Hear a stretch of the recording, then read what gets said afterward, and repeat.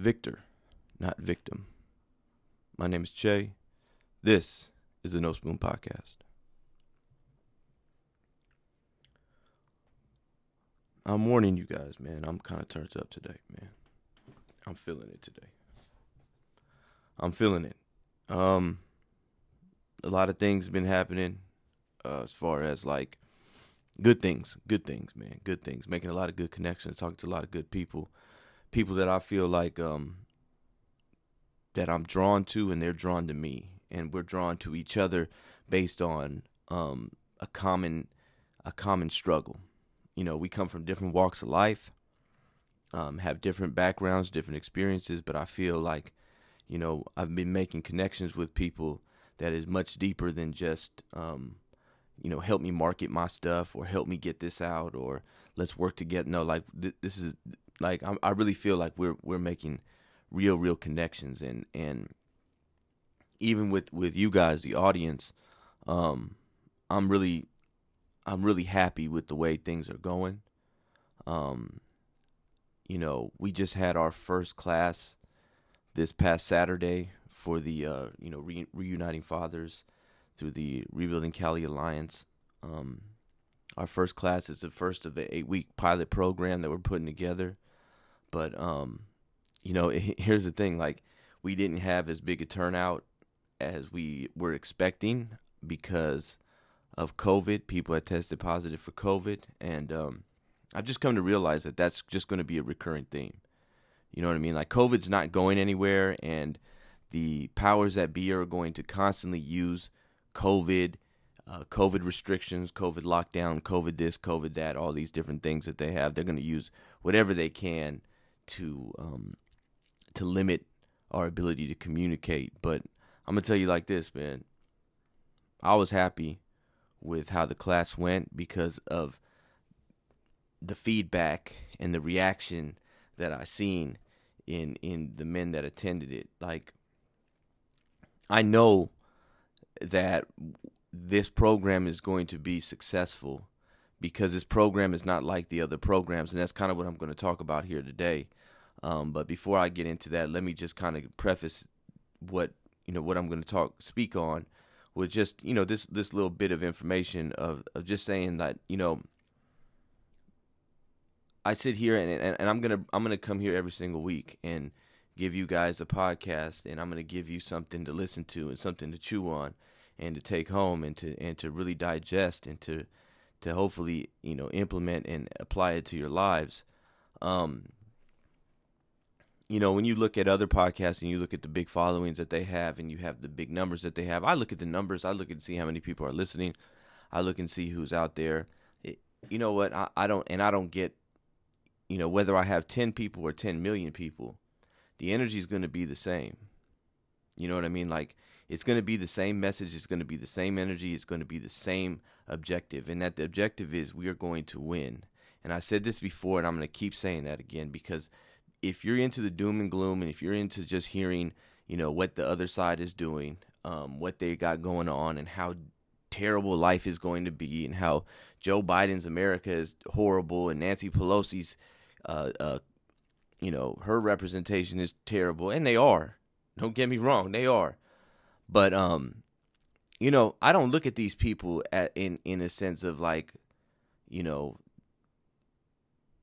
David and Goliath.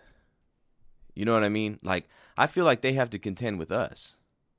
I feel like they should be worried about us. I believe that everything that they're doing as far as trying to restructure and realign the whole world is because they fear us. If they didn't fear us, they wouldn't do none of this. Let's put it to you like that. And I know there are other factors and there are other things that are going on.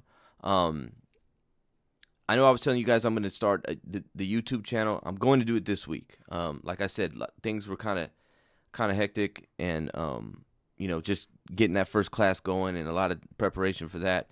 But this week I'm going to do a YouTube channel, but we're going to talk more about current events. So if you want to hear about, like, okay, what does this mean? What is this? They passed this bill, or they're looking and doing this and doing that. That'll be the place for you, and we're going to talk about it. But like I said here, my message is simple. Like, I don't know, man. Like, I'm walking into this situation like, we're the people that need to be considered, so to speak. And I'm just putting it lightly, but in reality is we're the people they need to be afraid of. That's how I look at it. That's just how I see it. I'm never going to go into any situation in life feeling like we're going to lose. You know what I mean? Like, I grew up playing sports, and most of you know that. Like, I grew up playing sports, and I never went into any game, any competition, anything like that feeling like, yeah, ain't no way we're going to win today. I don't care. I don't care who we had on our team. I don't care what the odds were. I don't care what the other team looked like. I went out there to win every single time. Every single time. You know, I don't care if it was just practice. I'm trying to win practice. Yeah, for real. You know what I mean? Like, that's the type of mindset that I was instilled in me since I was a little kid, and that's the type of mindset I'm always going to have. Like, I've never got into a fight with somebody else and got into a fist fight. I'm talking about like a real fight. I've never gotten into a fight and thought, man, I hope this dude don't knock me out. I've never thought like that ever in my life, and I never will. You know what I'm saying? Like, so, you know, like I said, ain't nobody's perfect. We don't all have the best of track record, but at the end of the day, like, we're gonna fight. I'm gonna fight. Like, that's not even an option here. You know what I'm saying? So when I look at, like, we had this class this past week, man, it was a huge success. You know what I mean? Like, we didn't have 50 people there. We didn't have 40 people there. We didn't have 20 people there. You know what I'm saying? And most of it, that wasn't due on our part. Like I said, COVID played a part in it. But the people that were there, I felt like they understood where we was coming from. You know what I mean? Because I'm coming from the same struggle that they in right now. I've been in them halfway houses. I've been in them programs. I've sat in AA and NA. I've rolled my eyes at a lot of these different counselors and people that get up there and speak. I've done it. I can see through it, and we all can. You know what I mean? It's just like anybody else. Like, you walk up in the holding tank and you think that you're going to do all this woofing and talking about how big and bad you are. We're going to be able to see through it. You know what I'm saying? So that's how I feel. Like, when success, man, is based on, you know what I'm saying, like the quality of people. And I feel like even with this podcast here, like, success is based on the quality. There's going to be a lot of people that might be like, man, that dude, you know what I mean? Like, who's he think he is? That's fine. I really don't care. I really don't care, because most of you are just going to say it behind the keyboard, and that's fine. I don't care. You know what I mean? I know who I am. I know the situations that I've come from, and the background that I have, and the experience that I have, and everything, and the wins and the losses that I've had, and the losses that I've had, and the losses that I've had, and the losses that I've had, and I keep saying that over and over again, because those losses have made me who I am today, and I'm so grateful for it. You know what I'm saying? I thank God for the losses like I thank Him for the wins, probably more so for the losses. So, you know, that's where we at, man. And I feel like, to a certain extent, we're gonna start weeding people out, and that's cool with me. You know what I'm saying? I don't have sponsors. There's nobody sitting over here sponsoring me. You know what I'm saying? That is gonna sit here and say, "Hey, Che, man, maybe you shouldn't say that, because you know the numbers and the analytics and all these different things." We don't have none of that, man, and I don't really care. You know what I mean? Like, I look at this as more so as less of a podcast, and you just sitting there listening on your way to work or in your living room. But I look at this more like we're making an army here. Like, we're recruiting an army. Let that sink in. This ain't just sit back and listen to it and sip your cup of coffee on a Sunday afternoon. Like, we're recruiting an army. That's where it is what it is. I said it, and that's what it is. You know what I mean? And you can't join the army and be all you can be if you feel like you're a fly, if you feel like you're a tiny little ant. We're giants around here. So, yeah, like I said, I'm just really pumped up, and I'm just really excited because I've seen things. I've seen things this weekend. I've seen men that are like, the light went on. You know what I mean? That fire that was kind of going out, it was kind of being extinguished. All of a sudden, that flame just kind of burst. You know what I mean? And it's going to turn into a flamethrower. But I'm going to talk about something today. I want to talk about victor, not victim. Right? What does that mean? Victor, not victim. I'm not a victim. That's one of the things I talk about in this class that we have. Like, nobody's a victim. Nobody's here because, their father wasn't around to raise them. Nobody's there because nobody found themselves incarcerated because of the system, because of white supremacy, because of their race, because of their gender, because of their sexual orientation, because of any of that stuff. I reject that. You might not like it. There might be some people that'll be like, "Oh no, you're not looking at the nuances and the intricacy." Yeah, I know that they're there. But what that got to do with me? See, that's how I look at things, right? Step back here for a second, right?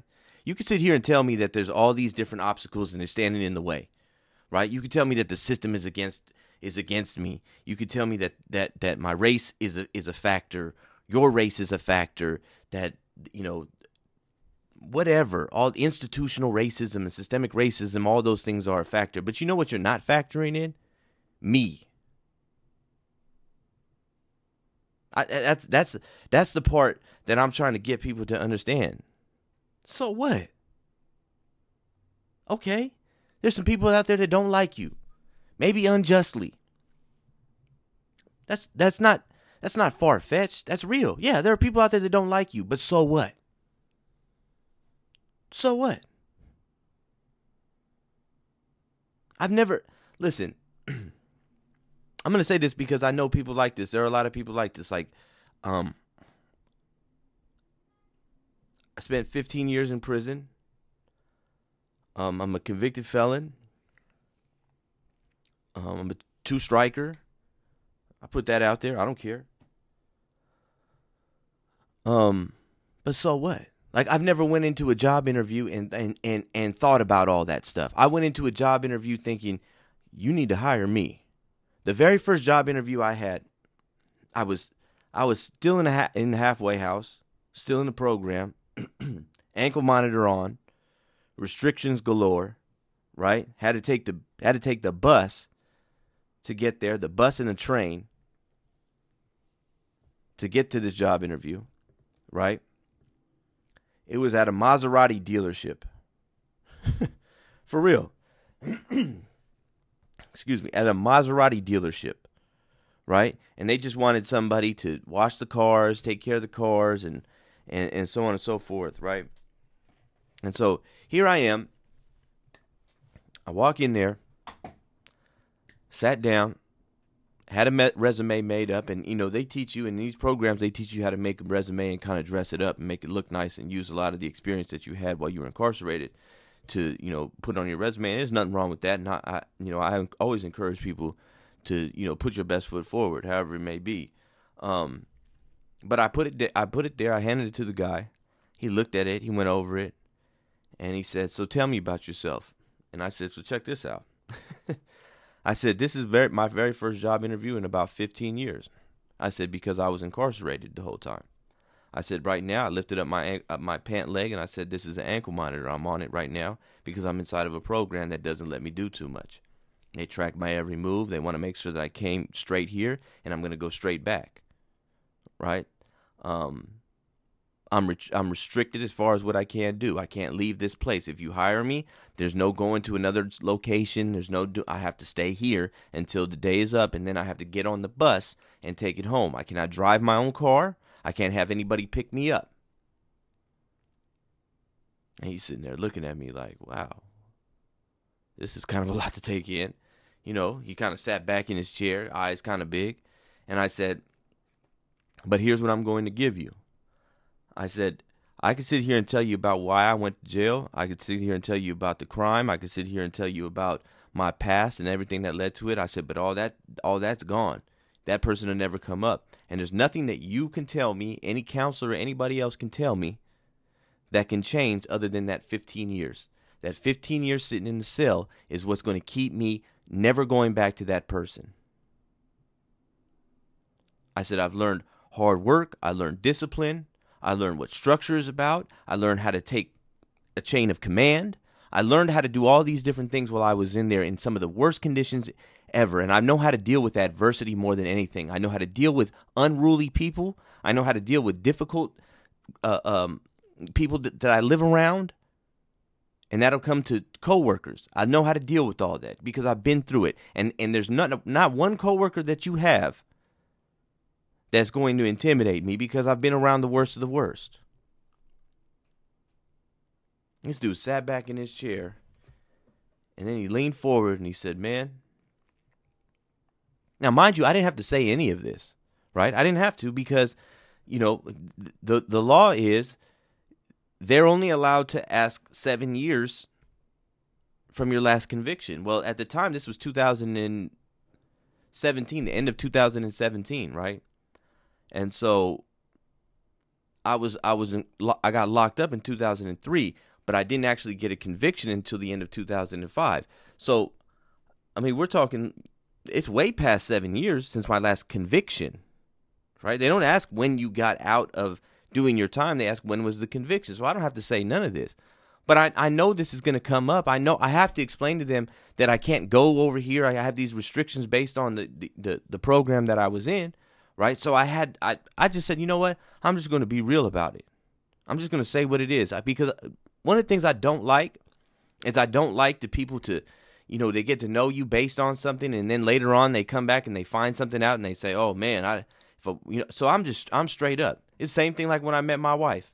When I met my wife, I was still living with my family, and I was 35 years old. And so I was I knew that she was going to wonder why a 35-year-old grown man is still living with his mom. I had just got out of prison. I had been out for like 3 months, 4 months or whatever, right? So I told her within the first week or two, I said, look, this is it. Before we start to like each other and I start to like you, I want you to know about the situation that I've been in and the situation that I'm in now, right? Take it or leave it. You don't like it? You can walk away right now. No feelings are attached. Nothing going on. We just wipe our hands of each other. Hey, see you down the road. Good luck in life. But if I present it now, you know what it is. You see what I'm saying? Like, so that's my mentality. That's how I approach situations.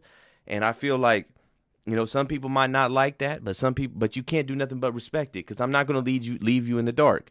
So I told him exactly what it was, and he said, look, man, he said, I can't do nothing but respect what you just did.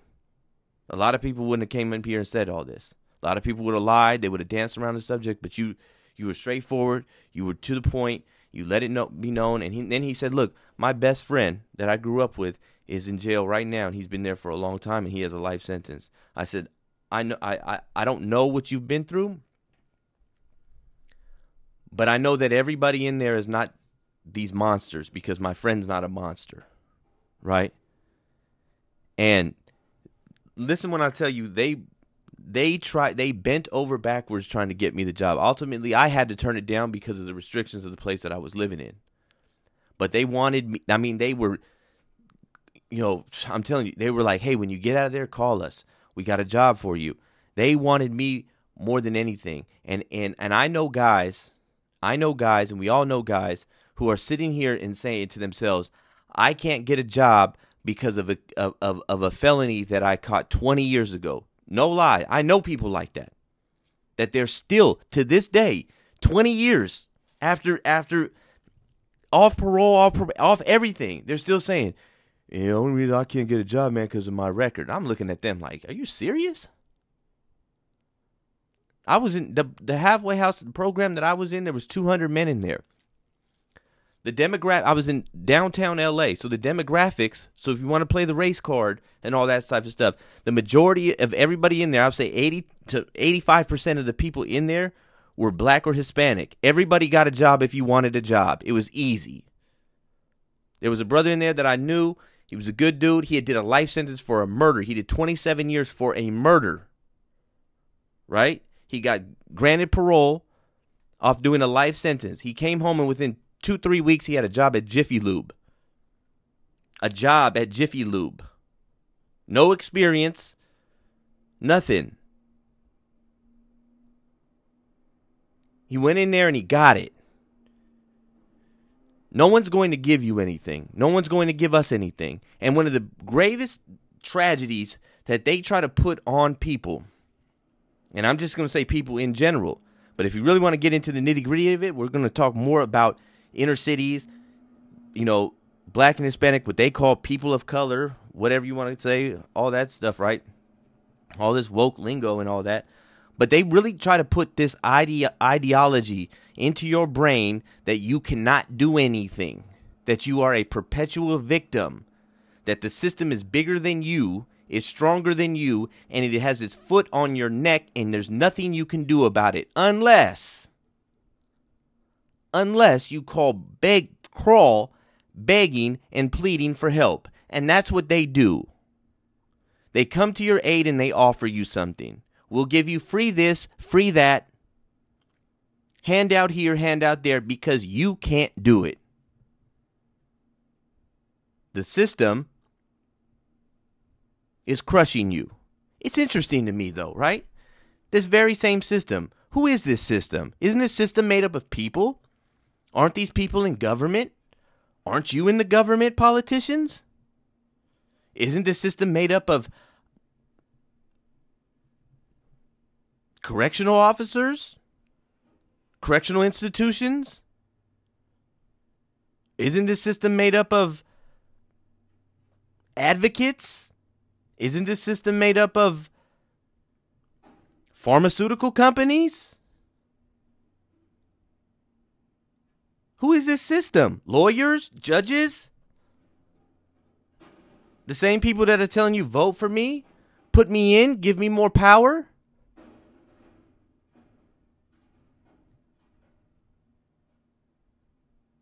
Trash truck gotta come right now, right?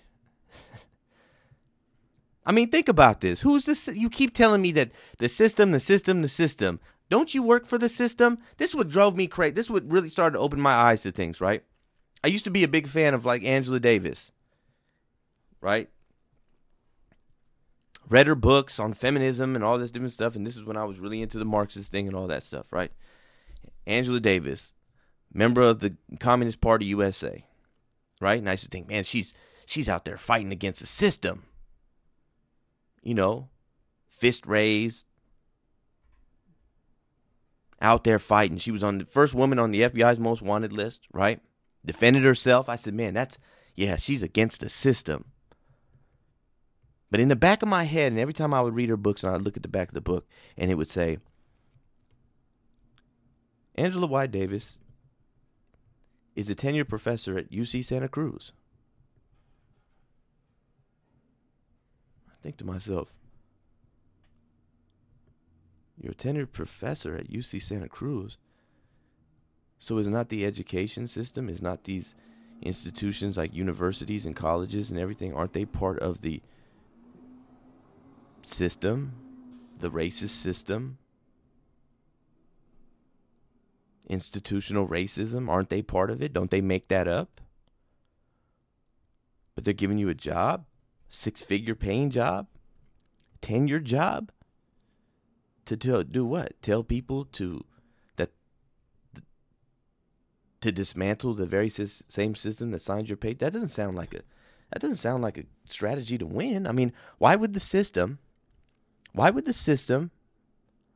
pay you hundreds of thousands of dollars to tell people to dismantle it? It doesn't make any sense.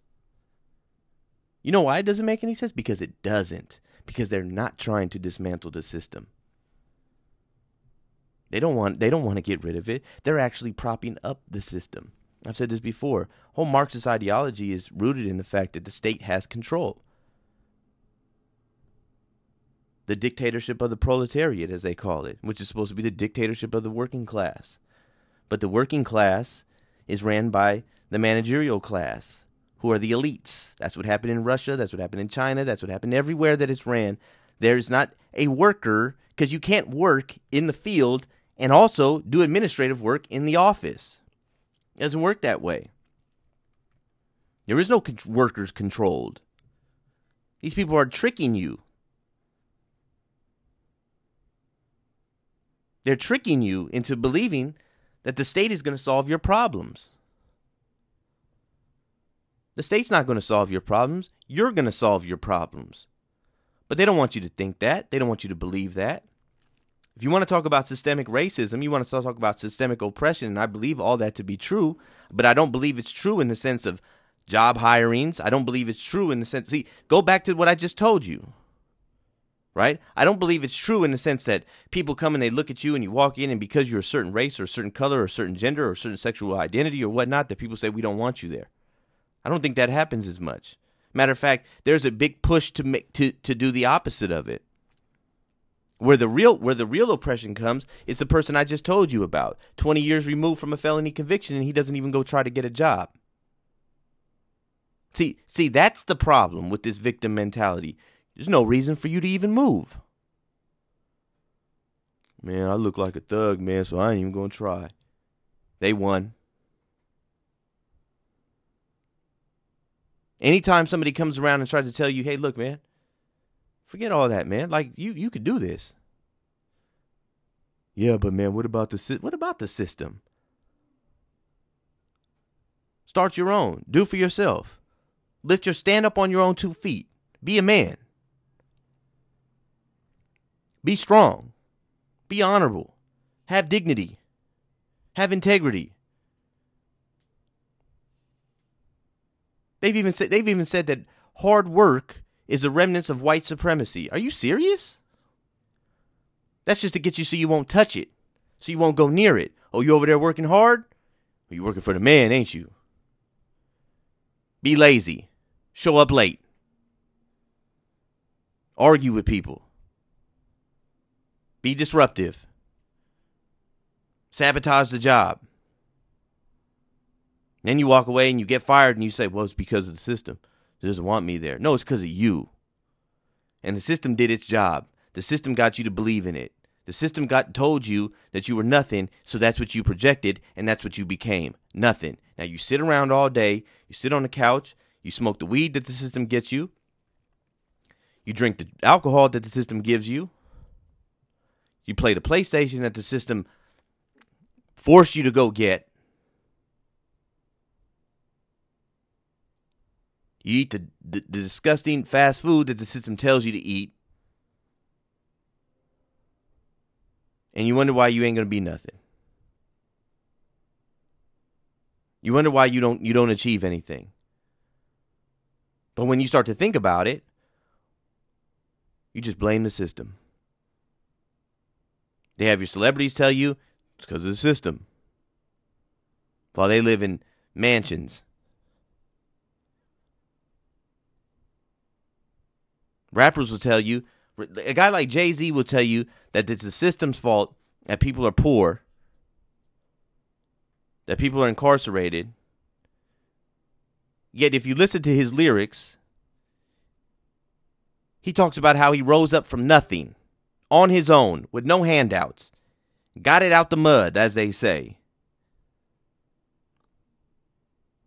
You're not paying attention.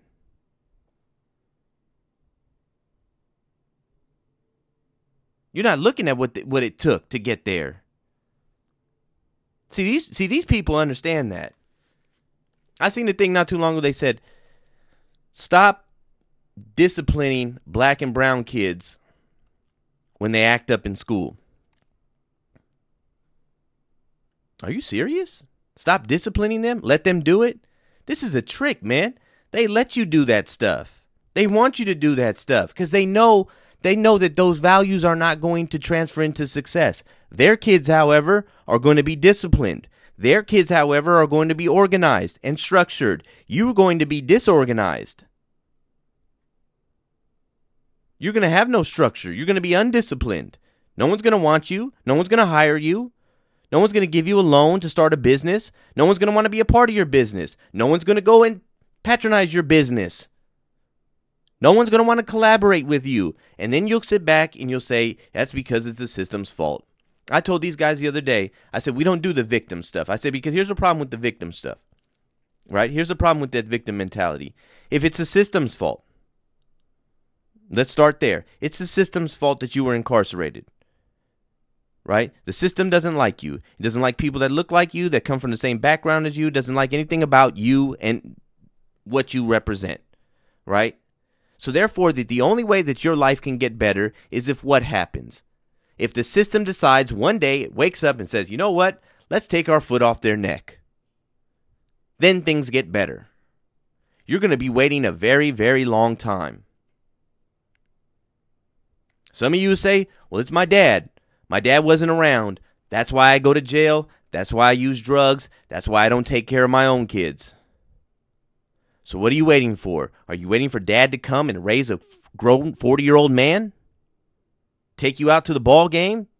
Take you to the park and throw the ball with you? Teach you about the birds and the bees? Is that what you're waiting on?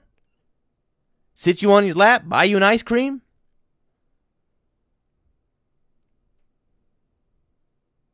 That's what they're trying to get you to think. See, that's the problem with this victim mentality. When you have a victim mentality, you have to wait for the other people, the people that are victimizing you, to stop doing what they're doing. You know, the very same people that'll sit here and say, 400 years, white people have been doing this. They've been racist. And this is why nobody can get ahead. All non-white people can't get ahead because white people have been racist. So if they've been racist for 400 years and they've been benefiting from that racism for 400 years, do you think that tomorrow they're going to wake up and say, hey, let's stop? Why? That makes no sense. These are the same people who say, let's take away guns and let's leave it to where only the police have guns. Oh yeah, the same police that we say kill people for no reason. None of what they say makes sense. It's all contradictions, and it's all lies. And it's all to do one thing, to get you to believe that you are less than capable. That's the real oppression right there. They keep you in the box. The box is not a real physical thing anymore.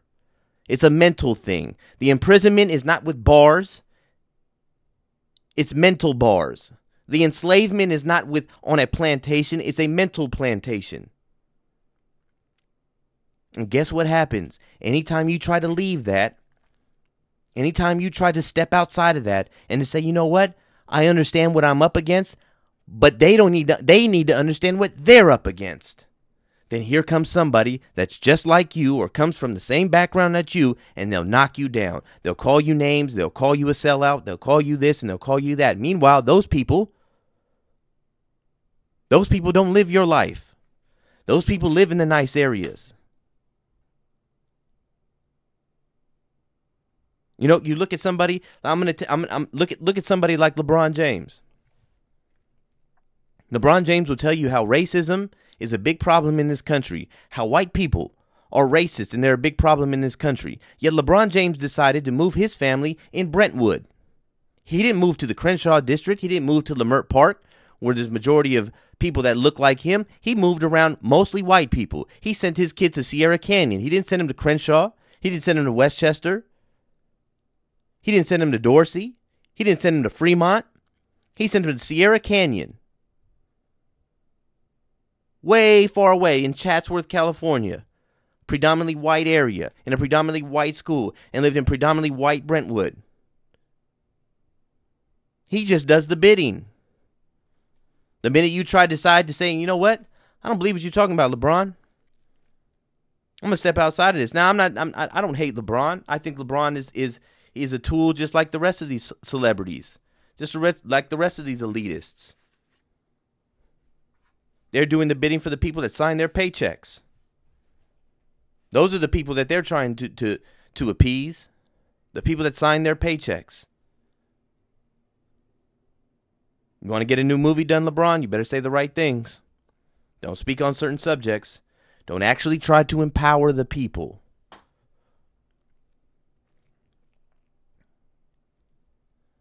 That's the same thing that happens with a lot of these programs. Reentry programs, homeless programs, drug addiction programs. These people don't have an interest. They don't have an interest. These things have become industries, right? Where people make a lot of money, sometimes six figures.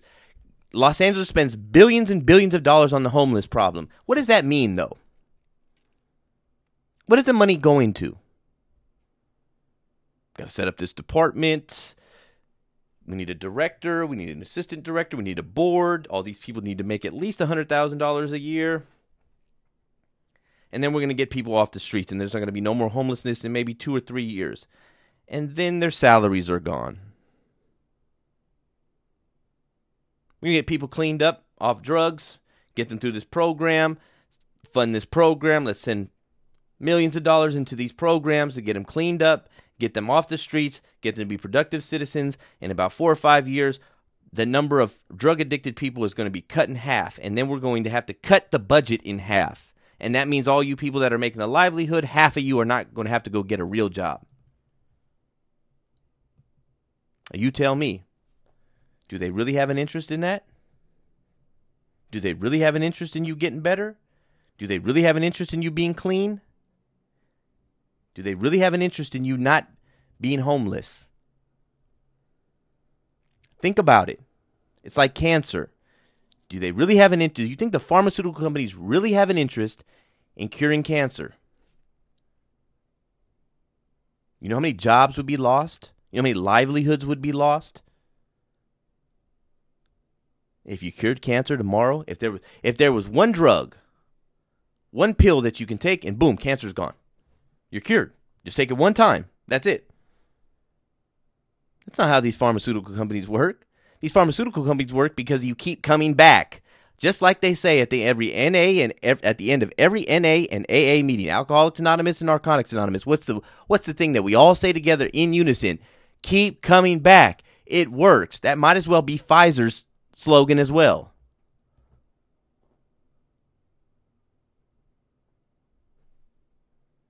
That might as well be the California Department of Corrections slogan as well. Keep coming back. It works.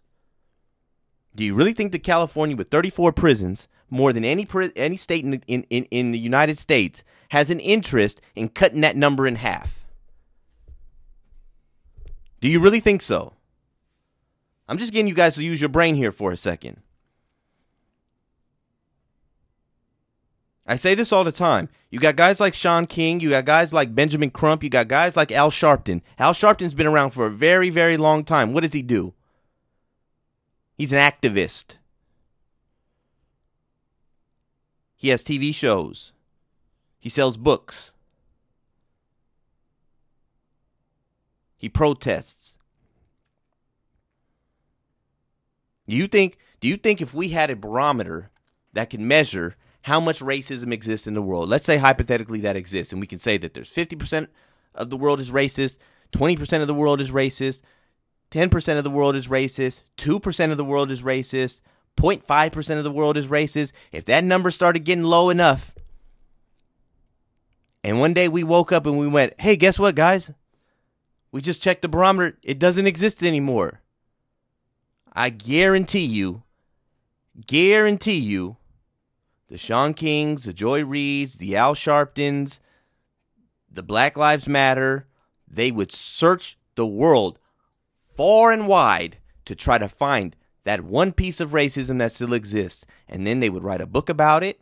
They would sell their podcast about it. They would do TV shows about it, speaking engagements about it, and charge $50,000 and up to do the speaking about this one little piece of racism that still exists. And they would keep doing it over and over. Why? Because it's an industry. You see how much money Black Lives Matter made? You see how they were living in mansions?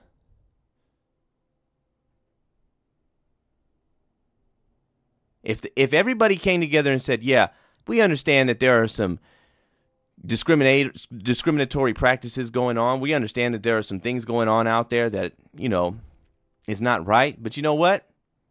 We're going to keep pushing. We're going to do for ourselves then. If these people don't like us, we'll like ourselves. We'll build ourselves up. We'll stop taking government handouts. And instead, we'll try to educate ourselves, learn how to be plumbers, electricians, carpenters, mechanics, things that people are always going to need. We're going to learn those things, and then we're going to service our own community. Okay, you don't like us, so what? So what? We don't like you. How about that? How about we try that? It's a mind state. Then these politicians, they would have nothing to promise you. We're going to give you this, give you that, free healthcare, free education, free food stamps, Free GR. Free, free, free, free, free. You don't have to do nothing. Just sit on your couch and collect. What's the incentive? What's the incentive to go out there and become a plumber? You don't need one. You're just going to use that GR money and you're going to hire a plumber from another community to come over and fix it. And he's going to get the money. And he's going to take that money back to his community, and that money's going to circulate there, and he's going to teach his kids the discipline.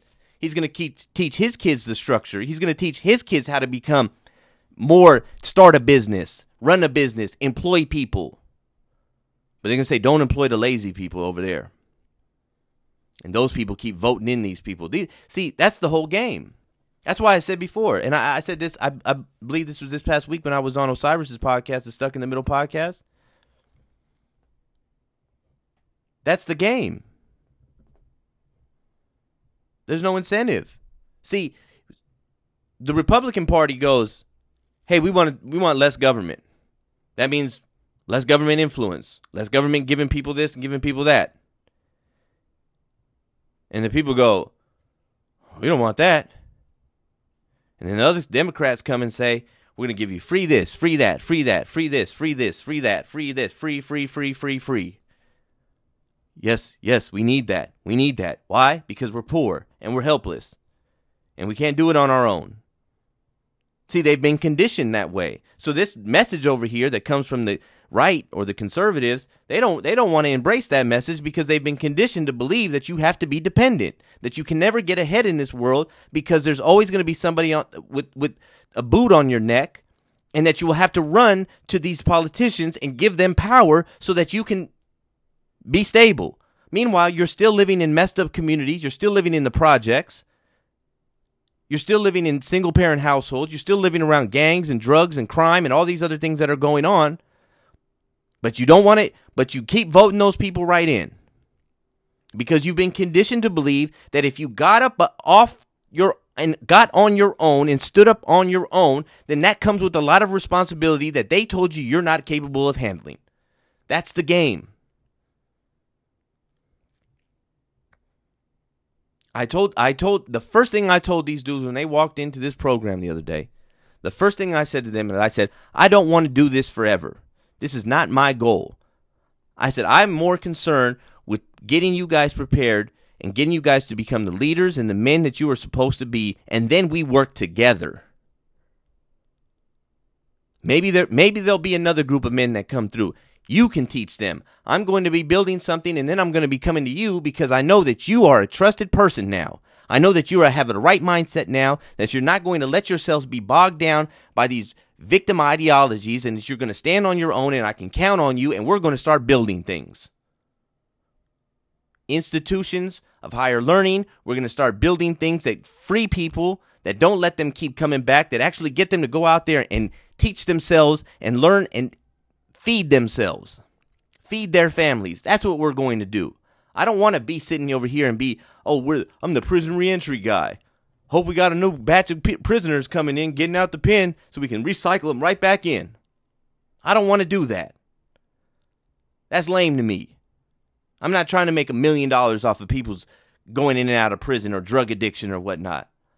I want you guys to get over it, move past it, let that be a part in your life. That's why I don't play all that. I'm an addict.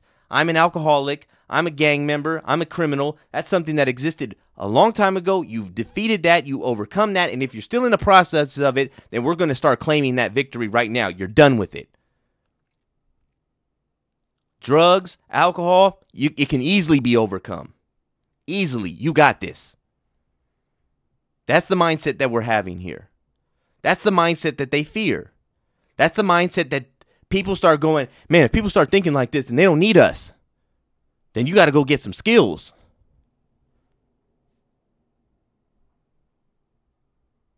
That's when you become a problem. They don't care about your marching and voting. They don't care about none of that stuff, man. They don't care about any of that. What they care about is you getting people to understand that they can be free. That's what worries them. That's what gets them shaking in their boots. That's what gets them saying, when you sit there and you say, hey guys, I'm going to give you guys a free healthcare and free education, you'd be like, I don't want that. How are you going to protect my rights? That's the only thing the government is supposed to be there for. I hope you guys know that. The government is there just to ensure that your rights are protected.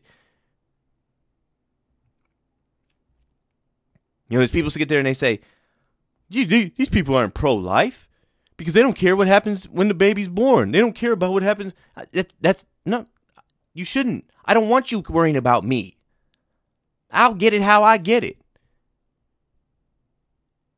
You're only there to ensure that I can say what I want and no one's going to do anything about it. I can defend myself and nobody can do anything about it. That I have due process and nobody can do anything about it. That's what you're there for, et cetera, et cetera, et cetera. Right? To preserve our God-given rights. That's the function of government. Everything else is on you. Nobody owes you any food. Nobody owes you a house. Nobody owes you a car. Nobody owes you clothes. Nobody owes you any of those things.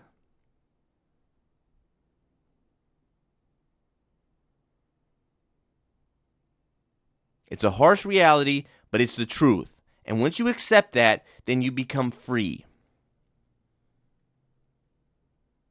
That's what changed. That's what changed my life. I sat there in the SHU, security housing unit. I was there for 2 years by myself, sitting in a cell. I was looking out the window. I seen the day room. I seen the tables. I seen the cages. I seen the gun tower. I seen the stairs. I seen the showers. I seen all those different things. And I said, how did I make this happen? How did I create this? Was it the system's fault? Was it my family's fault? Was it the police's fault? Was it my teacher's fault? Who are we pointing at now? And it hit me like a ton of bricks. You created this reality. You made a bad decision there, and it led to another decisive moment. And in that decisive moment, you made another bad decision. And it created another decisive moment. And in that decisive moment, you made another bad decision. And so on and so forth until where you're in solitary confinement. You have no visits, no phone calls, no interaction with the outside world of any sort. Anytime you leave the cell, you're handcuffed and escorted by 2 officers. How did you get there? You made it one decision at a time.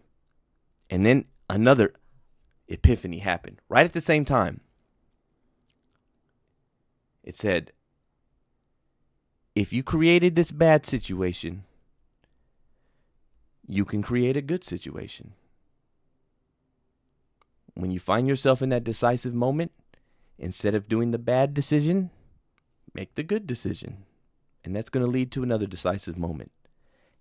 And when you find yourself in that decisive moment, decide to make another good decision. And it snowballs. So on and so forth. It's really that simple. And I said, it's no one's fault but my own. Once I took that ownership, everything changed. It didn't matter. It didn't matter what we was up against. It didn't matter the record, the 15 years of blank on the resume. Didn't matter. I walked into every situation confident, knowing you want me.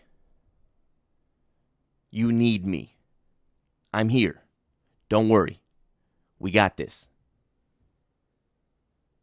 That's all I got for today. I told you I was coming with it today. I told you that I was feeling some type of way because I was man, they should be afraid. They should be afraid of what we can do once we push past this ideology that we can't do anything, that we're up against the machine, and oh my God, and they're going to crush us and all the resources that they have and everything. Look, man, we got this.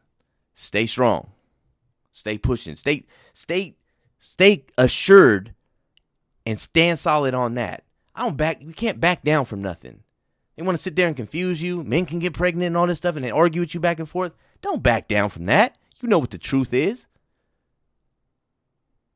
Stand on it.